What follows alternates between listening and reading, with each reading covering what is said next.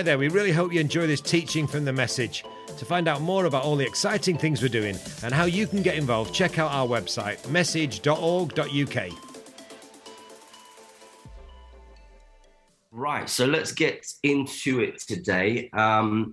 We've been going through this cool series on Acts. I had the privilege of doing the first one, Acts chapter 1, and it's been great to hear people sharing from the subsequent chapters as we've been going. I must confess, in the busyness of being away in India, and I'll fill you in a little bit more in India as we go through the talk, I didn't have a chance to catch up with Sammy's talk on Acts 6, which I really would have liked to. One, because Sammy's just such a phenomenal preacher. It's always a blessing to hear him preach from the Word of God. But second, because actually Acts 6 and 7 are really, part 1 and 2 of each other, and they go hand in hand. It's hard to read one without the other.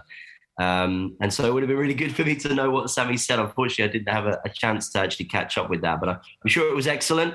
If I covered some of the same ground that she covers, I'm sorry, but it never hurts to hear the same thing over and over again. The same truth is relevant every day.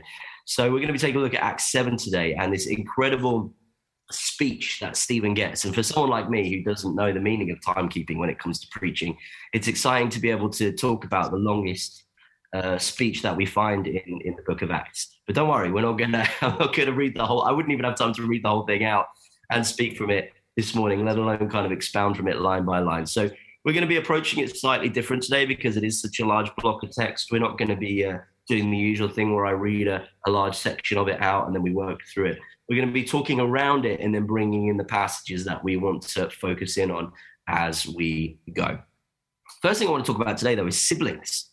Those of us that have siblings, do you ever face sibling comparison? Have other people put sibling comparison onto you? I mean, it's one thing for you to look at your siblings and compare favorably or unfavorably. And don't pretend you don't do it. I know you do. But it's another thing for someone else to come along and say those immortal lines. I wish you could just be a little bit more like your brother, or I wish you could just be a little bit more like your sister. There's actually a common theme in movies. We see a lot of conflict in movies and literature where brothers and sisters get annoyed with each other or estranged from each other because they don't match up to each other. There's parental pressure, societal pressure they put on each other. And there's a break that comes through the fact that they don't compare favorably to one another. Perhaps one is lesser in the eyes of the world or themselves to their sibling. And sure enough, they go off on some kind of vendetta to prove that they have worth or whatever. And it could cause all sorts of problems. I mean, The Lion King's a good example of this, isn't it? We all love The Lion King. And the truth is that a lot of the problems in The Lion King could have been solved if Mufasa and Scar had just figured out some of the sibling challenges that they had. Maybe Mufasa needed to just be a little bit more humble. I don't want to speak ill of Mufasa, speak ill of the dead or anything, but Mufasa, I think he was pressing pretty hard into that king thing, wasn't he? And Scar, all right, he's a bit of a weird, creepy guy. But even so, he needed to chill out a little bit. He needs to be a bit more humble in his role. But I think there's a bit of 6 of one, half a dozen of the other going on there. I'm not a Scar apologist or anything like that, but, the guy's basically evil. But even so, I'm just saying there's a bit of sibling rivalry there that probably didn't help things. The truth is that sibling rivalry and the word spoken over us of, oh, I wish you could compare more favorably to your sibling, crush, because like all comparison, it kills ultimately. All comparison kills. We've talked about this before.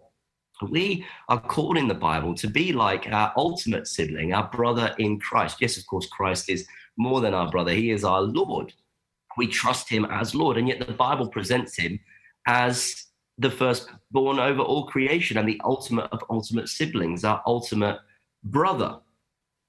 And so when the Bible calls us to be like Christ, it can be pretty daunting for us, because if you think it's challenging living up to the expectation of your parents with your sibling who's done a little bit better than you in their education or business or something like that, or they got married before you did and you're feeling that pressure, or they had kids before you did and you're feeling that pressure.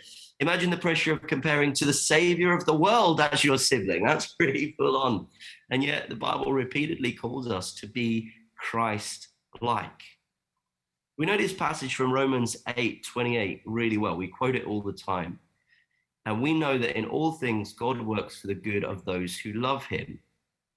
But we don't then quote the rest of 28, which says, who have been called according to his purpose. And we don't then double down by going into verse 29, which says, for those God foreknew, he also predestined to be conformed to the image of his Son, that he might be the firstborn among many brothers and sisters. This is just one of many, many passages in Scripture, particularly the New Testament, that talks about us becoming Christ-like.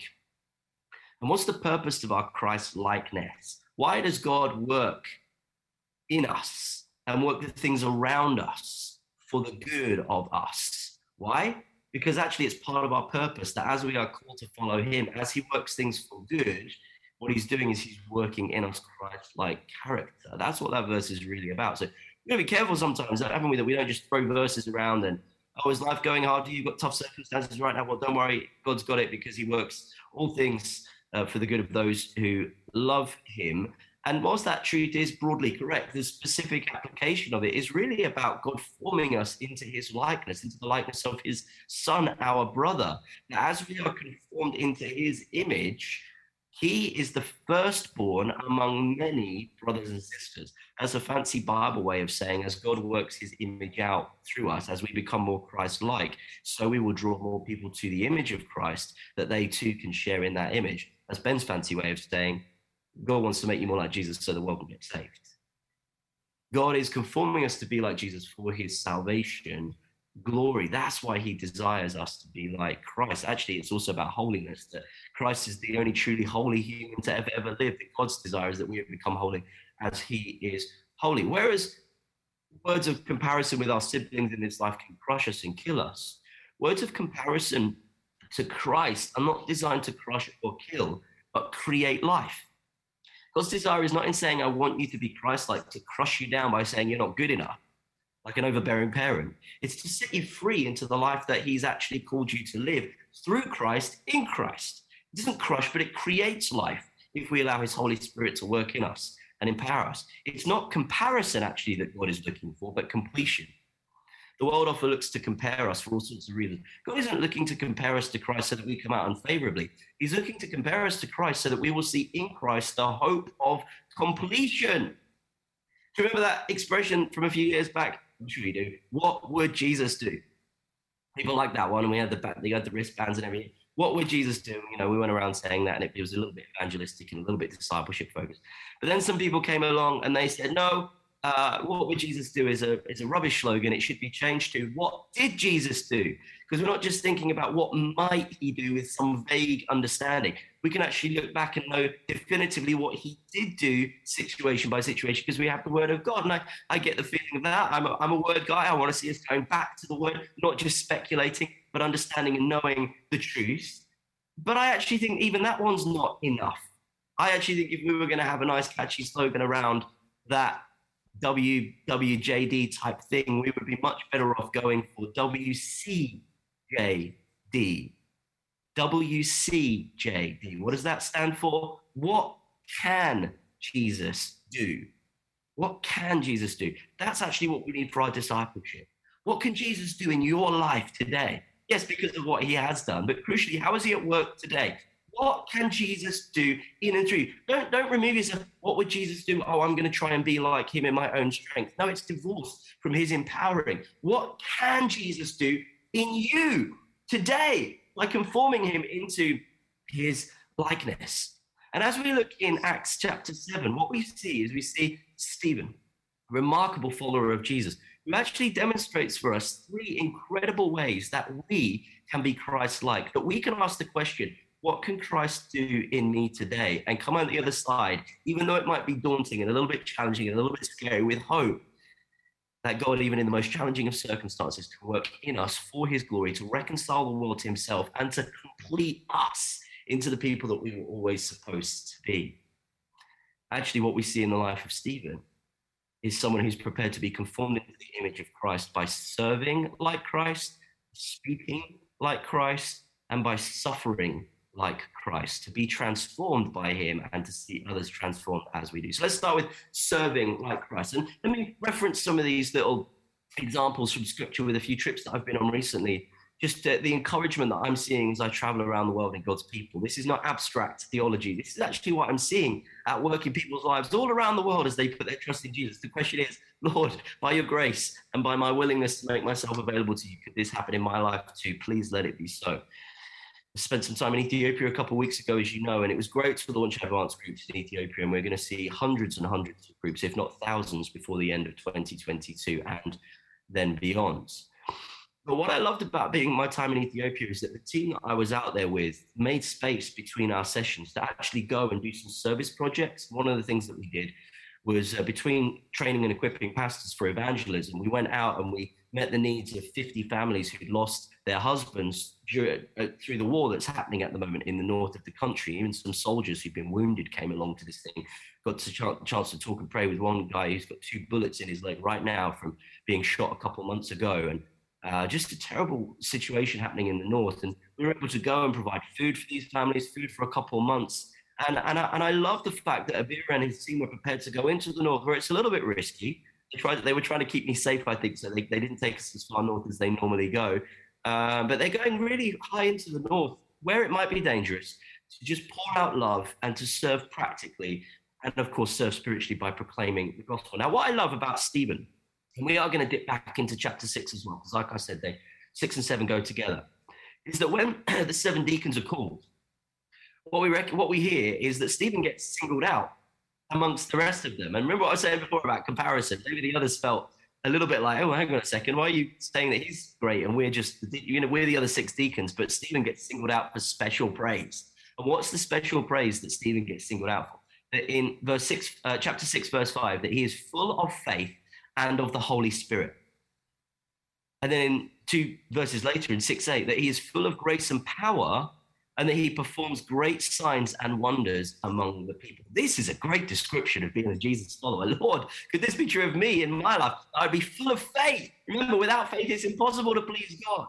And with faith, even as small as a mustard seed, we can achieve mighty things for the kingdom of God, move mountains even. So faith is an amazing thing, but we can only really have the fullness of faith when it's combined with the fullness of the Holy Spirit. So we need those 2 things. Stephen has this, full of faith and of the Holy Spirit. Lord, at the end of my life, if I can be described in any way, could it be that I was full of faith and of the Holy Spirit? That's about as good a description as it possibly gets. Oh, well, hang on a second. Then we also attach full of grace and power to that. Wow, we're doubling down on the great explanations of who we are to be as Christians. But what's amazing about this is that, of course, this language mirrors the way that Jesus is explained in John 1:14. The Word became flesh, this incredible description of Jesus. The Word became flesh and made his dwelling among us. Thank you, Jesus.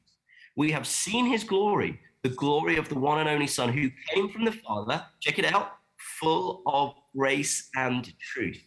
The language that the Bible is using to describe Stephen is Christ-like language. In other words, the Bible wants us to know Stephen is set apart here, not because of any talent or skill, or effort even. He's set apart because of his Christ-likeness. I want to ask you the question, as you serve God today, what are the hallmarks of your service? Are the hallmarks of how you serve pride, ego, attention-seeking, self-fulfillment, position jostling? Look, we can all fall into those traps in different ways at different times. Or are the hallmarks of your service faith, grace, and the demonstration of the Holy Spirit's power? Because that's what it means to serve like Christ. Faith-filled, graciously, and demonstrating the Holy Spirit's power. Ask yourself afresh today, why do I serve? Do I serve because of Christ? How do I serve? Do I serve like Christ? Our Lord Jesus, would you help us all to serve because of you and like Stephen, full of faith and with the power of the Holy Spirit, able to perform great signs and wonders among the people, whether we're doing accounts, whether we're going out into high schools, whether we're sending emails, whether we're working in the groceries. Would we do it full of faith and the Holy Spirit, full of grace and power? In Jesus' name. Number 2, are we speaking like Christ? Well, I was in Kenya back in December. It was great to be part of the Proclamation Movement network of evangelists being launched. And we know that advanced groups are going to be launched in at least 35 African nations over the next year, which is wonderful and so encouraging. But again, one of the things I was most encouraged by was the commitment in the charter that all of these nations signed, all these evangelists signed, to making sure that they proclaim the gospel clearly and powerfully in the Holy Spirit. How do you speak of Christ in your day-to-day? You might not be a platform preacher, you might not be preaching, but how are you speaking of Christ? Do you speak of Christ like Christ is our question today. Stephen certainly does. And as we look through his incredible speech, and I do encourage you to go away at some point today, just read through chapter 7, read through Stephen's incredible speech in the most pressured situation. He knows, as he says the things that he's saying, as he's been arrested and brought before the Sanhedrin, he knows that as he says these things, they will probably lead him to death, and yet he continues in boldness. And the first thing that he does, remember, he is a person of grace, so everything he speaks is of grace. That's always our starting posture. Speak graciously. But in that posture of grace and full of faith in the Holy Spirit, then what does he do? First of all, he gets their attention. Chapter 7, verse 2. Brothers and fathers, that's respectful, by the way. He's being respectful to them, even though they're putting him on trial based on lies. He's been arrested based on lies, but he's still respectful. Why? Grace. Grace is pouring out of him. Listen to me, he says. Oh, that's a good way to get someone's attention. Brothers and fathers, respectfully, I respect you, but you need to listen to me. How are you getting people's attention as you speak of Christ? And then what does Stephen do? He goes on to expound what God has done. He tells the God story, particularly through Moses. As you speak of Jesus, are you talking about what God has done? That means, is it based in the story of God as revealed in his Bible? But also, are you talking about what God has done in your life, his faithfulness in your life outworked? Because that does get people's attention. That's the whole story that Stephen outlines, what God has been doing faithfully through his people. Next, are you standing on the truth of the word? Stephen repeatedly quotes scripture. As you talk to people about Jesus, is it just your ideas that you're presenting? And are those ideas getting a bit wishy-washy? Or are you presenting the word of God, quoting scripture, appealing back to scripture? You know what? If people don't believe in scripture, if they think it's stupid, that's up to them. But we think it's the word of God. And so we uphold the scriptures and we testify to the scriptures. Of course, Billy Graham was famous for, in his preaching, always saying, the Bible says, the Bible says. And we do too, because it's that authority. Even if people don't think it has any authority in the world, we still claim it's the authority because it does have authority. It is the holy word of God. Don't pander to the folly of people by playing down the Bible and then by proxy making the Bible seem like it doesn't have authority. Even if they don't think it's got authority, you stand on its authority. And as you stand on its authority, you'll reveal that you believe it's truth. And by God's Holy Spirit, he can actually bring that truth to bear in people's lives and reveal, no, this is authority. And finally, we already said it, refusing to pander to people. Chapter 7, verse 51, Stephen says, right at the end of his speech, he says, you stiff-necked people. Remember at the start, he's respectful and gracious, brothers and sisters, brothers and fathers, rather. But by the end of it, as he's revealed everything that he needs to say, and probably is seeing in their eyes the anonymity to which they're responding to him, the anger to which they're responding to him. And so by the end of it, having quoted scripture and made his case really clearly, he then says, you stiff-necked people. In other words, why are you so stubborn? Why are you going against the Holy Spirit? Your hearts and ears are still uncircumcised. You are unholy before God because you haven't graciously allowed Jesus to work in your life. Don't pander to the world. Look, be gracious, be kind. You don't have to, slag them off and say horrible things to them. But don't pander to the world as you speak about Jesus. Remember, we've heard that Stephen was full of grace, and so his speech would be too, and so should ours. But from a place of grace, we can speak boldly and truthfully. Of course, this is exactly how Jesus himself spoke. We don't have time to go and look at all of this, but look through Jesus' talks and sermons. He always speaks with clarity and grace, but always with truth. And sometimes calling people out in very harsh ways, not because he's trying to call them names and be horrible to them, but because sometimes when the truth is presented clearly and in the power of the Spirit, the outcome is it's harsh. But as people encounter the harsh truth of God, so they are able to come into the soft grace and kindness if they will be prepared to turn their hearts to him. Look, speaking this way can for sure get you in trouble. It got Jesus crucified and it got Stephen stoned to death. Today, it's more likely to get you cancelled than killed. But are you protecting yourself from being cancelled? Or will you speak like Christ? Because we're to be like him, so we need to speak like him. And number 3, finally, will we suffer like Christ? Just got back from India, an amazing time. We're going to see literally thousands, if not tens of thousands of groups launch across India. Amazing networks that we've been able to establish over there. Great favor from God. I picked up COVID on the way home. It's a small price to pay to see what incredible stuff God is going to do in raising his church to proclaim the gospel. And yet in India, they are facing serious persecution. And there are Christians in the north who are having people walk into their churches, rip them out of church halfway through the service and beat them. Some are being imprisoned. Some are being killed for their faith. Suffering is part of our Christian life, especially as we speak for him. Suffering in the West might look more like being cancelled and alienated. and beaten and killed, but whatever it looks like, are we prepared to suffer like Christ? Look at what Stephen does as he's being stoned to death. He commits his spirit to the Lord. In chapter 7, verse 59, as he's literally being stoned to death, he says, Lord Jesus, receive my spirit. And then in the next verse, he says, Lord, do not hold this sin against them. He forgives them. You recognize these things, right? Lord, receive my spirit, and Lord, do not hold this sin against them. This is exactly what Jesus himself said as he is being killed for us upon the cross. But as Jesus is being killed upon the cross, even in his agony, he sees the glory of salvation before him. And even as Stephen is being killed and stoned and martyred, what does he see? He sees the glory of heaven, the Son seated at the right hand of the Father. As we are suffering, will we turn our eyes and see the glory of Christ and the hope that we have, and then say, even in every difficult situation, Lord, we give our spirit to you. We give it all to you. And Lord, as we are suffering and being persecuted, do not hold this sin against those who persecute us, because our struggle is not against them. It is against the powers and principalities. It is against the fact that they've been blinded to the truth. Would our suffering even open their eyes? Because our eyes are open and we can see you, Lord. Don't be a Christian that lives as if your eyes are as closed as the rest of the world's, especially when you suffer.